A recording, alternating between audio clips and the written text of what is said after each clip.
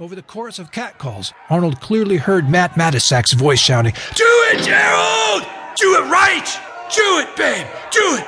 Do it!" Sim's face was already a mask of red, his nose broken and blood covering his scalp, when Dr. Arnold stormed to the guards, who stood transfixed and staring at the sight of a man killing himself against the blood-streaked, smeared glass. The pong, pong, pong beat was punctuated by a bone-crushing counterpoint. Sim's skull cracking. Any normal man would by now be sprawled out and unconscious, but some demonic force within kept hurtling the man's body as if independent of him into the killing wall of glass. With each crushing gong sound, the other inmates cheered. Matisak roared out, "Stainlip won!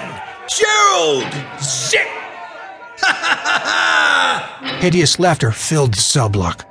Then the pong stopped abruptly, and Gerald Ray Sims' bloodied form slid jello-like down the face of the filthy glass and into a formless heap on the floor.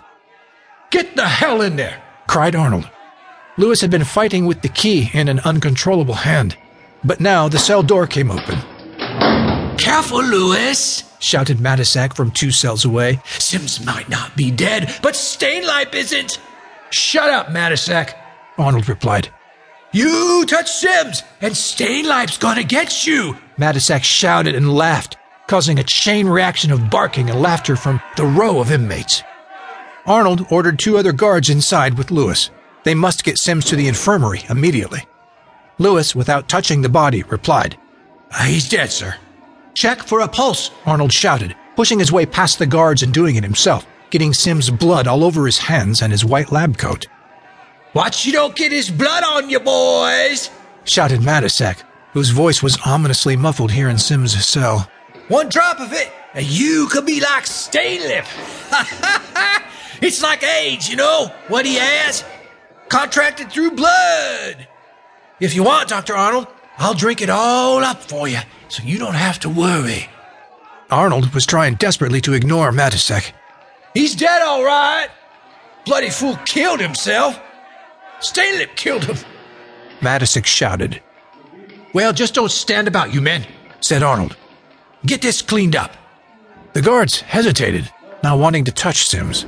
Hardened, seasoned men, they shied away from any thought of touching him. They had all come to feel superstitious about this thing that had a hold of Sims. Could it possibly be catching? Sims had said it, and now Matisak had said it. And what they had seen also said it could be. "Lewis!" Lewis, the senior man, crouched over the body and told Dr. Arnold it would be taken care of. "There will be papers to fill out, reports, no doubt an investigation into the man's death." Lewis said to another of the guards, "Haynes, get a stretcher from the infirmary. Malone, get what you need and clean this place up." Both junior men looked relieved, and neither man hesitated leaving.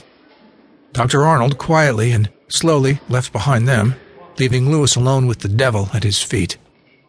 A creeping, eerie feeling began to invade Lewis's insides, moving outward from his abdomen, climbing up his spine 1 vertebra at a time, and his skin began to prickle, sweat and cool. He felt an odd sensation verging on fear, an emotion he had never allowed a moment's sway with him in his life. He recalled Sims' left eye, just before he died, looking out at him as if he were the only man in the room.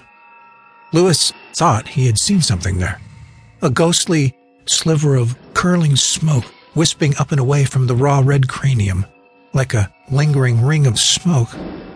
Something escaping. When they carried Sims' body out on the stretcher, his disfigured face was covered with a white sheet. A brownish-purple stain rose and grew where the sheet clung to his sticky face. Carrying Sims out past the other madmen brought on a new wave of cheers, hoots, laughter, and remarks. "Did he shit his pants? What are you going to do with him?" "Dissect him, dummy. We're all going to have our heads cut open and studied at close range someday." "Is that true, Lewis? Huh? Lewis? Is that true? Lewis! Lewis!" Matisak had the last word as they passed from the cell block. "You know Stainlip's got you now, don't you, Lewis?"